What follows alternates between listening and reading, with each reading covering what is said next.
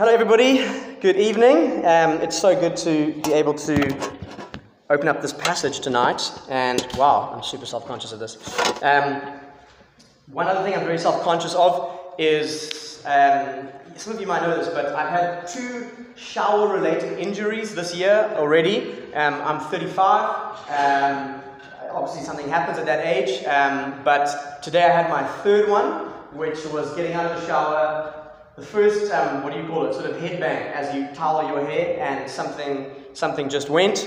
And so my movement's limited. Jeff, I remember last time you were helping me out and showing me things, and I put ice on, not warmth, which is the right thing, right? Thank you. After months of putting heat on last time, Jeff was like, dude, that's literally the completely wrong thing. So I put ice on this morning, so we'll see how it goes. But just in case I look like Batman or you hear me yelp, that's what that is. All right. Let's take a moment. This time of year, let's just be honest, I said this last week when we were announcing the series, it's the time of year where whoever you ask, they are feeling exhausted. They're feeling tired. It's the final push, trying to get to that end of year leave, but none of us are really like, the end of the year can't come sooner for most of us. But I think on top of that, for some of us, this actually might not just feel like the end of a year, it could feel like the end of a sort of 3-year marathon. Because if you just think about it, this January is probably the first January in a while we're not wondering if we're going to be in lockdown, what's happening with Corona, all that stuff. We're not entering the holiday season expecting a massive lockdown to happen and uncertain of what life's going to look like on the other side, which is quite huge when you think about it. We forget that that wasn't normal, but we've lived in it for quite a while now. And some of us have carried the trauma of those years, and even this particular year. I know that someone who I was hanging out with a couple of weeks ago in this community, and they were just very honest. They just said, Kyle, this has been, without a doubt, the worst year of my life. Like just factually, this is the worst year of my life. Everything that's happened to me has been the worst year of my life. And I don't know if that's true for you, but certainly the last 3 years have been really hard. And so part of the idea of doing this series is to kind of put a bit of a stake in the ground to say, let's mourn the past, let's deal with some of the trauma, let's lament, as we're going to talk about tonight. But what I want to say is, no matter what our experiences have been, and maybe you're actually doing really great, which is great. I'm so glad for you. I really am. I'm not being sarcastic. But no matter how we're feeling, we don't have to either deal with that positively or negatively, like the rest of the world might deal with it. We have something of hope. We have something eternal that we can rejoice in and cling to in the hard times. And I think it's hope for our own souls, but it is also hope to offer other people, hope to offer our city, who is also at this time, again, we're heading down that spiral towards the end of the year. And so hence this series on the Psalms. And you'll see the tagline there, God is with us. It's a huge truth that I've realized more and more over the last couple of weeks. It's just such a central truth in the Bible for God's people to remember. God is with us, but that's what we need to remember.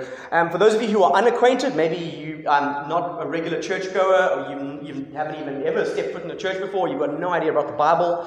What are the Psalms? The Psalms are a collection, essentially, of songs in the Bible, a collection of songs, hymns, poems that are actually from people to God. We often think about the Bible as God's word to humans, which is true. But in the Psalms case, it still is that in the Psalms case, but primarily the way it's written is a bunch of people expressing their words to God. It's essentially prayers written down.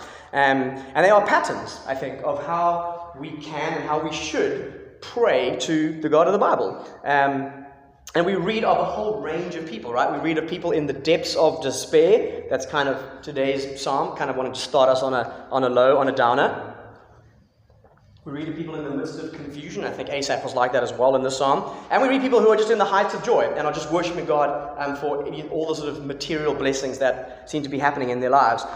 There are different psalms for different occasions. Some are psalms of ascent, which would have been songs that people would have sung on their pilgrimages to Jerusalem as they ascended the terrain on their way up to Jerusalem and the temple for things like Passover and stuff like that. And then there are psalms of praise, and there are psalms of lament. Deep, deep, deep people crying out from immense pain. And we learn a lot about God in these Psalms. There are truths about who God is, which often is what the psalmists are trying to drill into themselves. As they say these things, they're trying to remind themselves of who God is and the character of God. But also, they offer us comfort. They challenge us in certain ways when we consider God, when we consider circumstances. And one of the things I just love is that most of these Psalms were written 3,000 years ago. And the amazing thing is, 3,000 years have passed, and the times have seriously changed since then, but the hearts of people actually haven't. We really think we've progressed as a species, and I want to just put before you today, I don't think we have. And I think the 20th century is just a beautiful example of the fact that humanity had all the technology in the world at our disposal, and we used it to kill each other. So I just want to burst that bubble. But that is amazing, because that means we can look to things that were written 3,000 years ago to identify with people and be able to say, hey, I actually know exactly what you're talking about, and the solution is the same. The way out of this despair, this trouble, is the same, because actually things haven't changed. And so that's actually a comforting thing and not meant to be a downer as well. But Psalm 77, we read it out loud just now. We spent a little bit of time just meditating on it. As I said, it is a psalm of lament. But let me just clarify, again, you might not be a churchy person. I don't even think if most churchy people in our context are familiar with defining what a lament is. A lament is an expression of the deepest pain that people can feel. That's what a lament is. It's a deep, deep cry of desperation. And the Psalms of Lament show us how to pray and how to deal with tough times and tough circumstances, when things are just really, really bad, when things have really gone to the dogs and we just don't see a way out. And nearly 40% of the Psalms are Psalms of lament. And I think that's just a fact worth pondering on. It's worth just considering, wow, there seems to have been an expectation for not just people, but God's people to be in times where they are struggling with stuff and feeling down. And I think today's psalm and the other psalms are going to comfort us. They're going to challenge us. But basically, if you a lament has a structure. So if you did high school English, you might have studied poetry, and you'll recognize that poetry, there are different types of structures in poems, but poems have structure. And the same is true with the lament. It is a type of psalm, a type of song that has a specific structure. And so it's going to come up on the screen here, and you would have noticed it now as I say it coming through in Asaph's psalm. So there's a direct address to God, it's addressed to him, and then there's a complaint that is laid out, the circumstances, a request for God to act or do something, and then it ends with an expression of trust in who God is, the character of God, whatever it might be. And so what I've titled tonight's talk is, I said we're learning about lamenting well to the glory of God. Lamenting well to the glory of God. And the reason I've added to the glory of God is because I want us to make sure that we remember that even in times of lamenting and even in times of immense suffering, the world doesn't revolve around us. Which is a hard thing to hear, maybe when we're going through those times or just in general in our context. But it's true, and I actually think that's a really good thing, and that's one of the things that helps us in these times, is that it's not all about us. And let me just say that I think there's two things that I think God could be preparing us for in this room tonight. The one is a day of trouble that is coming on the horizon in our lives. It could be a massive day, it could be a small day, and it could be your current context right now. Like that day might be upon you right now. And if it's not that day for you, that's fine. Can I ask you to actually just take a second to think back in a period of your life when it felt like that was the day of trouble? That's when I lamented or I needed to lament. I don't know what it could be, a death of a family member, you fill in the blanks. But it's nice to just have a reference point and something to latch onto as we read through this. I think the past years have given us a lot of things that we could throw in there, from death to economic strain to various types of emotional pain. But what was the time in your life where you perhaps just, and I've had this time, where you've just sat in silence and you just actually don't know what to do? Like you just don't know what the answer is, you don't know how to proceed, you're not sure if things are going to be all right, and you've got all these questions. What am I actually meant to do now? Where do we go from here? How do we deal with this? That's what we're talking about here. So I think God wants to prepare us for a coming day of trouble. Secondly, I think God wants to prepare us for those times when it seems like He's distant, when we seem to have a seemingly distant God. Because in all this trouble, often we feel alone. We might even feel abandoned by God. I think that's very natural to feel that. You might even feel betrayed. We're asking, where is God? How do we deal with this? How do I deal with this when the circumstances are already bad? And now I also feel like that God's not even in the picture. Like, where am I meant to run? And I think God wants to remind us of some stuff here tonight. And so, Psalm 77, just for some context, it was written by a guy called Asaph. Asaph was obviously in a great time of trouble. We're not exactly sure what it is, but from his language we know it's bad.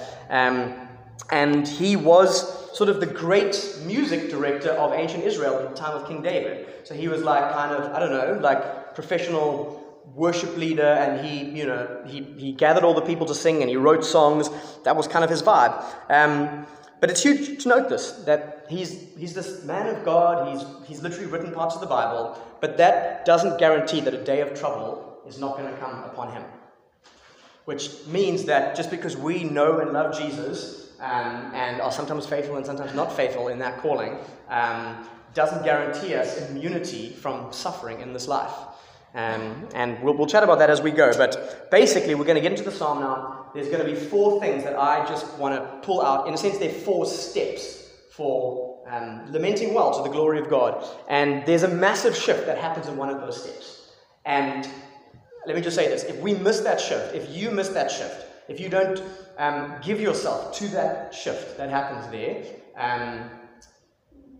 it's not going to end the way God wants it to end for you. We're not going to be able to latch onto the thing God wants us to latch onto and lament well. So, lengthy intro to the series and the talk, but let's jump into it now. And the first thing that we want to just comment on is that it's okay to not be okay. It's okay to not be okay.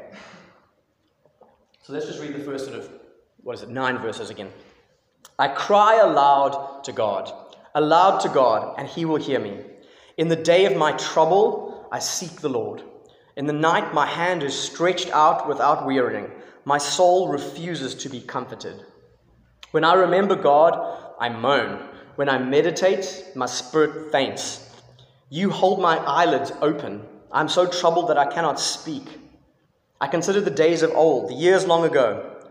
I said, let me remember my song in the night. Let me meditate in my heart. Then my spirit made a diligent search. Will the Lord spurn forever and never again be favorable? Has His steadfast love forever ceased?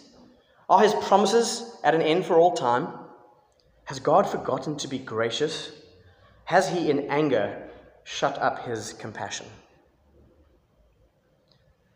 Asaph obviously recognizes the fact that he is troubled here. He literally says he's so distressed, he can't sleep, he can't speak. And what this means, just off the bat, is you and I don't need to feel guilty when we're in distress. And it sounds obvious maybe, but I just want to say that out loud because I sometimes don't think we believe that. We don't need to feel like a bad Christian for not feeling over the moon and overjoyed when things actually are not going well and things are not actually going right in our lives. It's okay to not be okay. And I think this psalm and the other psalms of lament and Jesus' use of these psalms tells us this. They're there in the Bible to assure us of this fact, that it's okay to not be okay. Here are examples of it. And if you're not a Christ follower here tonight, you're visiting for whatever reason, maybe this surprises you. Maybe you have some image of Christians as weird, smiley people who just kind of push their way through life and nothing ever bothers them and everything is #blessed on their Instagram. And that's your view of Christians. And something in you knows that that's not true, but we don't seem to put that out there. But we actually are real people, and we actually have stuff going on in our lives, and we would like to acknowledge that before you tonight.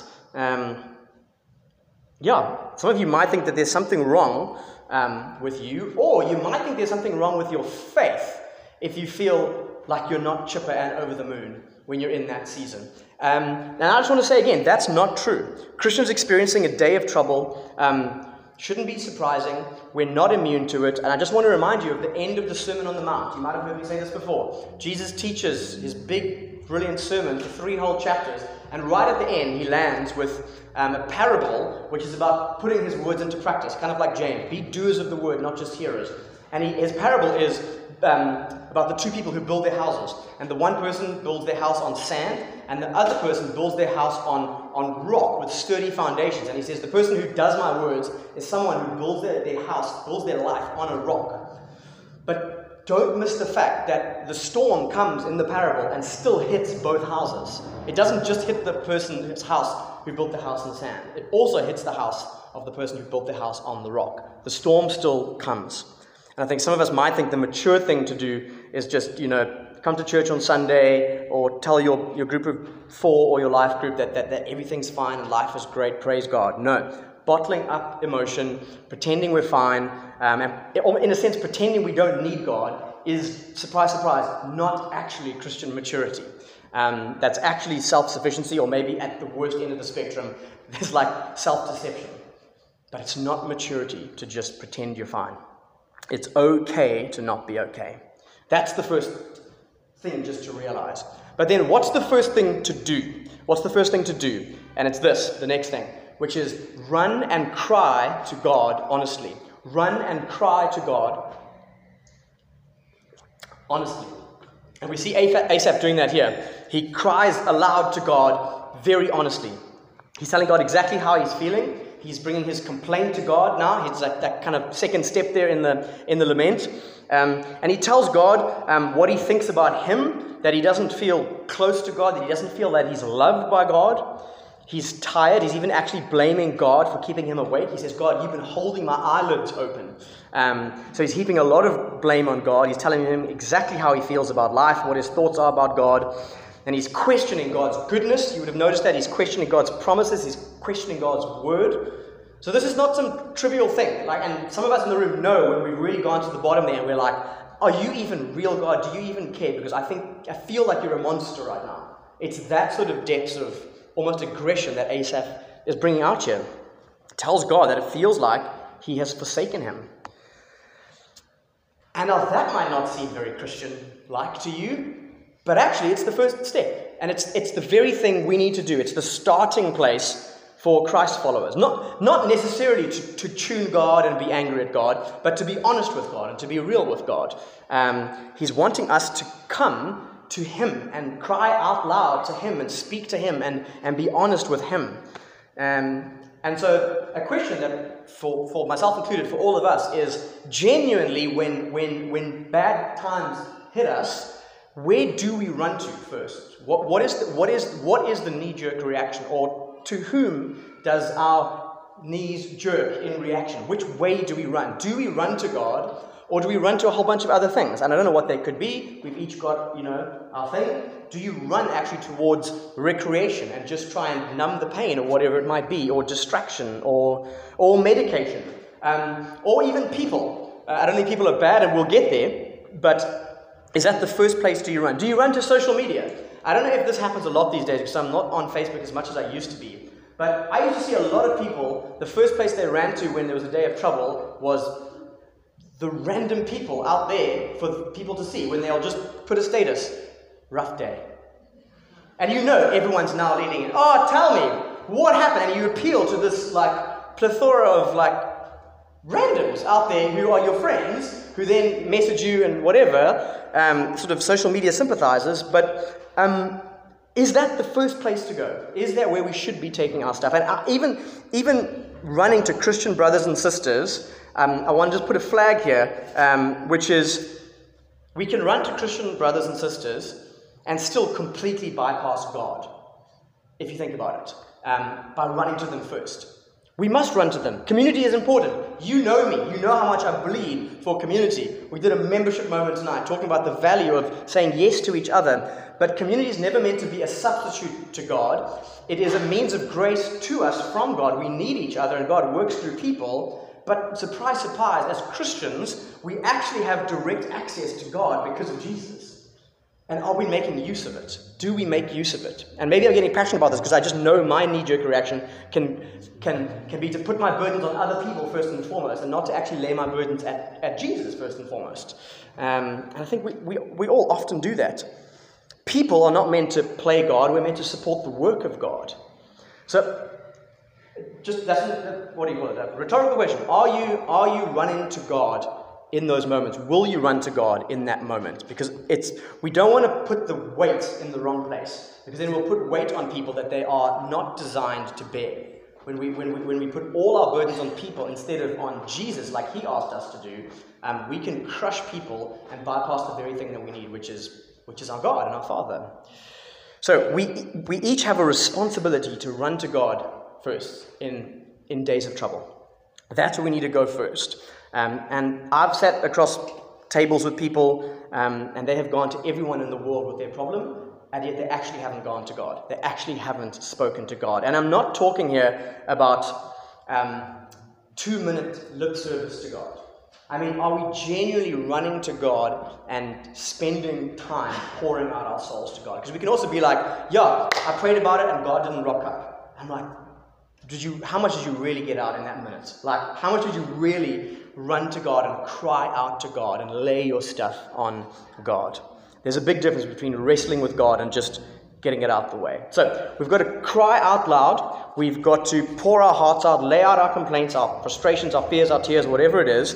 But simply being emotional and honest with God, or whatever it might be, is still not maturity. As millennials and Gen Zers in the room, we love to think that means maturity. To just be vulnerable and honest and authentic is the mark of maturity in life. And I just want to break it to you. It's actually not. You can be the most immature person in the world because you actually don't own a bunch of stuff. You don't actually trust God. You just dump your stuff on a bunch of other people and make it their problem. So if you do, I'm getting a bit passionate here, but anyways, we need to go to God. We need to be honest to God. We need to get it all out. If honestly, I don't know if this might be heretical. I need to think about this. Let me not say that. So I was like, no, I think it's okay to be angry with God. That's what I was going to say. It's okay to say, God, I'm so angry with you right now. Just be real with God. Sorry, that's not heretical. I think that's fair. I just don't want to have that recorded. So that's an important step, but we need to keep moving. But a quick aside here is that I think it's huge for us to not miss the fact that we need to be real with ourselves for a moment and just make sure that we also haven't been a contributing factor in that day of trouble. Because I think we also love to, we're always victims of the circumstances of everyone else. But I think a key thing to also put in here, and it's not in the psalm, but I just put it on the side, is to just do your best to repent of any known sin. Because you don't know, you might have had a blind spot and been a real idiot towards someone, and that caused them to drift away, and then something else happened, and then a whole bunch of stuff happened over here. But actually, a whole bunch of your own character stuff is what brought that to the fore in the first place, and created a whole whirlwind that you may have been able to avoid all of this if it wasn't for your own personal blind spot, which is why we need each other. So we want to repent of all known sin, because God might be using this to get our attention and deal with stuff. Back to where we were. We lay all our stuff out to God, we pray, we repent, but it's incomplete. It's incomplete. We need to move forward. There's more to it there. It's okay to not be okay, but it's not okay to stay there. That's not the heart of God. That's not the will of God. And I think as a generation, again, we love just staying in our stuff, but that's not God's intention. So what is His pattern for us next? Well, we'll see it in Asaph's psalm here. It's a very conscious thing, this now. We need to decide to remember and meditate on God's mighty deeds in Scripture.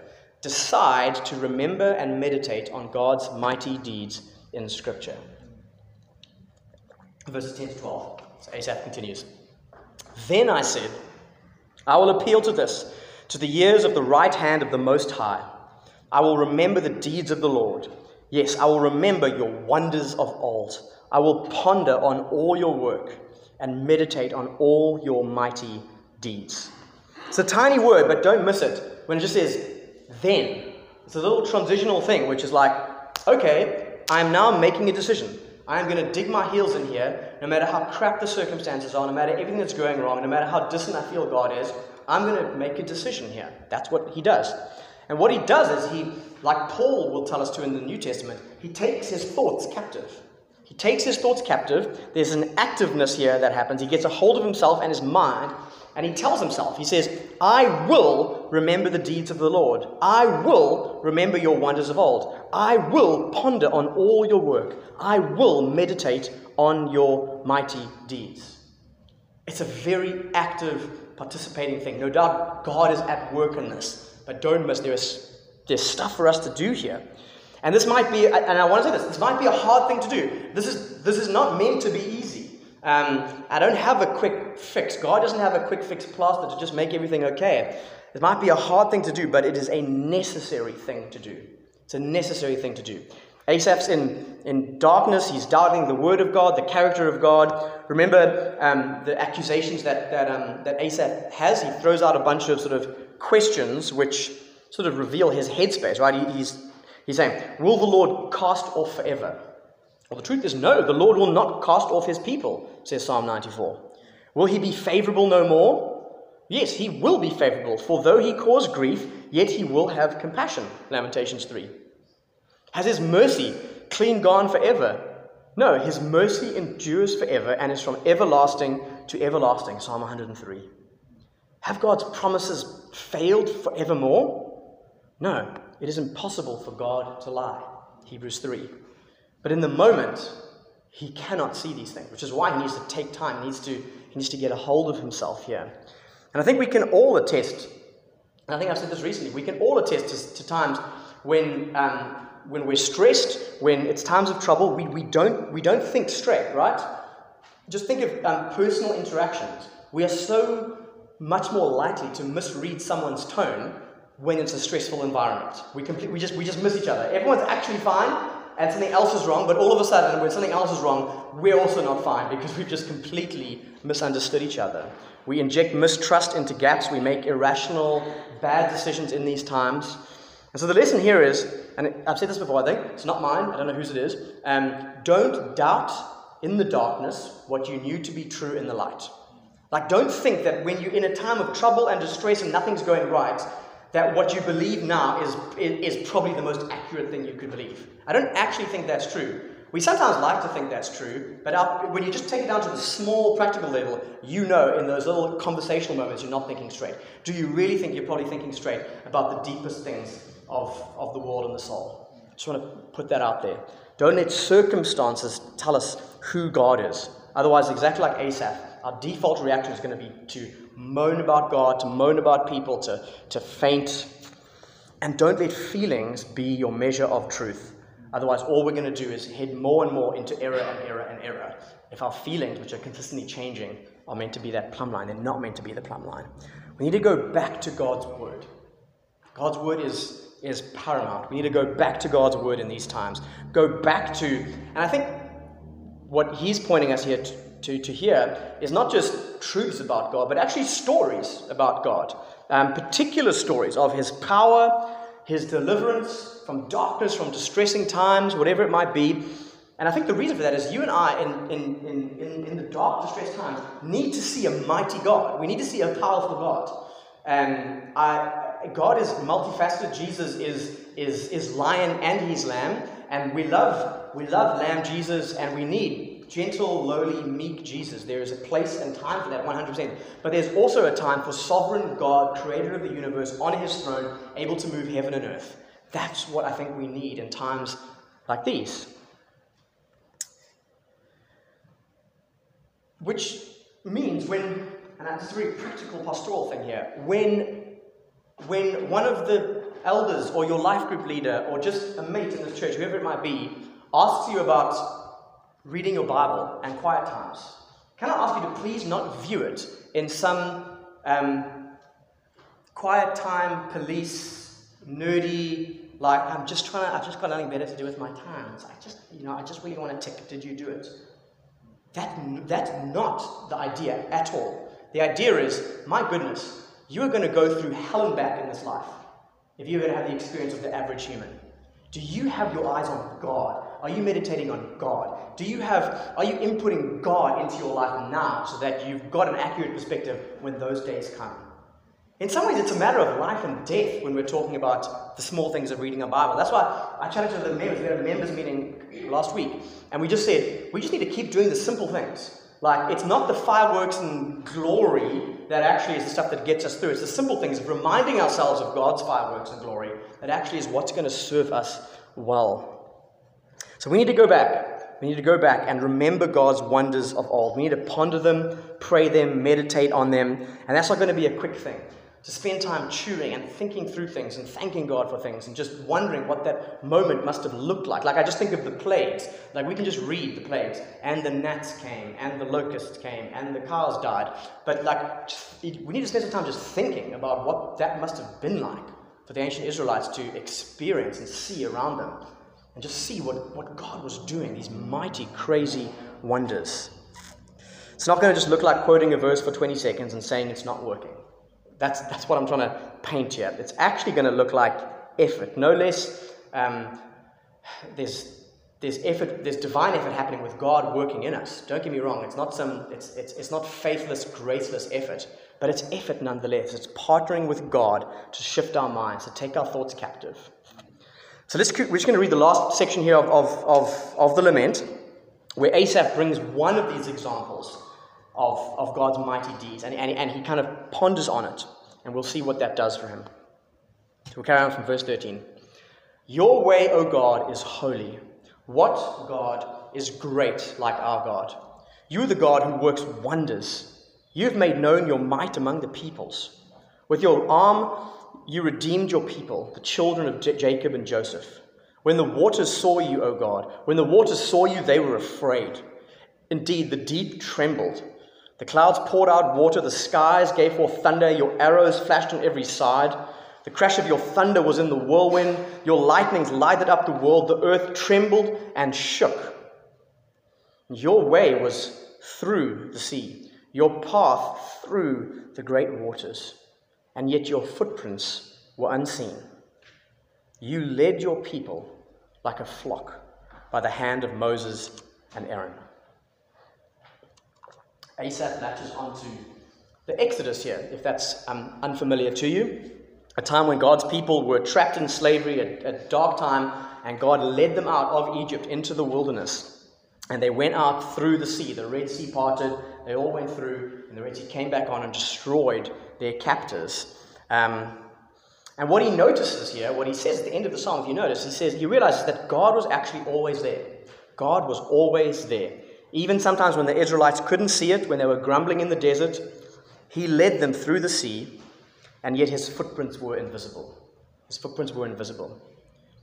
Asaph realizes the truth that God is always working all things for the good of those who love him and are called according to his purpose. He draws them nearer to him in times like that. He teaches us lessons, sometimes that we don't learn in other times. He equips his people. He grows their faith. And just so you know, Asaph was not alive when the Exodus happened. This is written 300 years, maybe 400 years after the Exodus.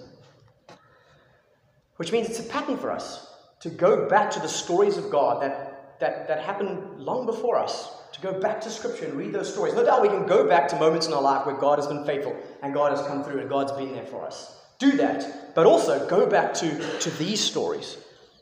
Go back to God's living Word. The huge thing we're trying to do here is we're trying to get our eyes off ourselves, because that's one of the biggest problems in these times. That's one of the things that actually hurts us more. We're not hurting because of that, but we can magnify our pain when we keep our eyes on ourselves and our lives instead of looking at God and his work for his people that he's been up to. And so he looks at God, he looks at his mighty deeds, he gets a perspective shift, Asaph does here. And we get to the end of the psalm, and we have no indication that Asaph's circumstances change. There is no indication at all that happens. But Asaph finds hope right where he is, in the midst of everything going on. He realizes, no. God is here, God is with me, God is leading me like he's always done. And just Look at something of the shifts in the text itself. You might not be able to, some long psalms. You're not going to see them all up on the screen now, but you can go home and look at this. But basically, just trust me. The beginning of the psalm is just filled with I, me, my, over and over and over again. Asaph is focusing on himself and his circumstances in that first bit.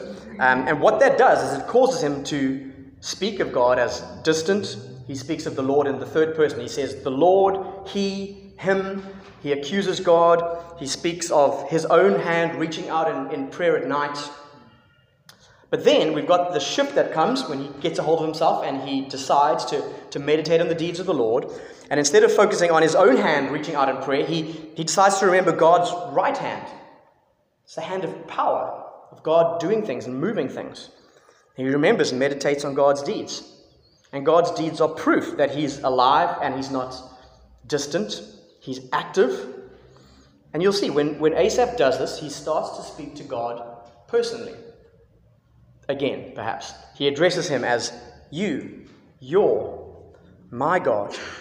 And he remembers his place amongst the people of God. He refers to God as our God, as a communal thing, where it's not just Asaph's life, it's now the people of God, my place in history amongst the family of God, with God as my Father. The I's, the me's, they disappear, and he finds solace in the power of God and the bigness of God and the bigness of God's story and his place in the people of God.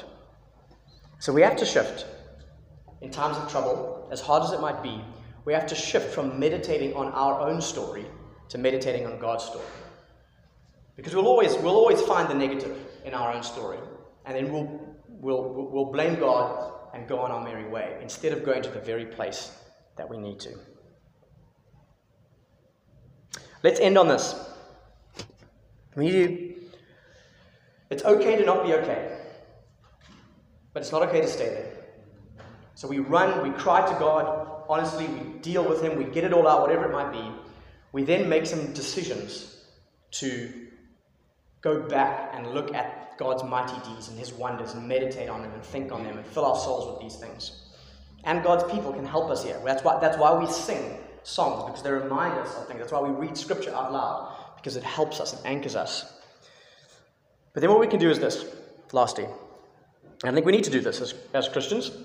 Remember the mightiest deed of all, and then actively trust him. The last step of the lament is to trust God and look forward. Now, some of you might not be Christ followers here. You might be visiting. So let me explain what I mean when I say we need to remember the mightiest deed that God ever did. There was a man who walked this earth who also had the power over the wind and the waves. He stopped storms simply by telling them to stop. And they stopped. And this man was actually the same God who parted the Red Seas, who told the seas to go left and to go right. It's the same God who led the people of Israel in the wilderness for 40 years, eventually taking them into the promised land. And that same God decided to come to earth himself and be born as a human. Jesus of Nazareth, Galilean peasant, 2,000 years ago. And he was a man of sorrows. He was acquainted with grief. On the night before he was about to go and die on a Roman cross, he was in the Garden of Gethsemane, you might remember. He was on his knees, he was sweating blood. And what was he doing? He was crying out to God in lament. It's all there. You just read his little prayer. Father, if you are willing, remove this cup from me. Nevertheless, not my will, but yours be done. He addressed God. He laid out his complaint. He made a request, which was denied, by the way, in this case. But he affirmed his trust in God. God didn't remove the cup from him. The cup that he's referring to was the cup of God's wrath, the wrath that was poured out on him that next day, the wrath that is due every person for their sinfulness, their rebellion against God, my rebellion against a good, perfect, holy, loving, just, kind, creator God. And it was all poured out on Jesus. And because of that, anyone who's trusted in Christ by faith have been brought to God by what Christ did on the cross on our behalf. And what that means is all the promises of God are now ours. Because every promise of God is yes and amen in Jesus. And if you are in Jesus, everything that is his is yours. And so what that means is no matter what the storm looks like in your life, and some of you might not know, like, I lost my mom this year. I no longer have either of my parents. I'm not speaking hypothetically here. No matter what the storm looks like in this life, no matter how the wind is howling, how the lightning, the thunder, it's all crashing around you, you can know that you are God's and God is yours. There is a covenant that he has made with you. He is never going to leave you nor forsake you. He knows what we're going through. He became a human being so that he could sympathize and empathize with every single piece of suffering that human beings go through.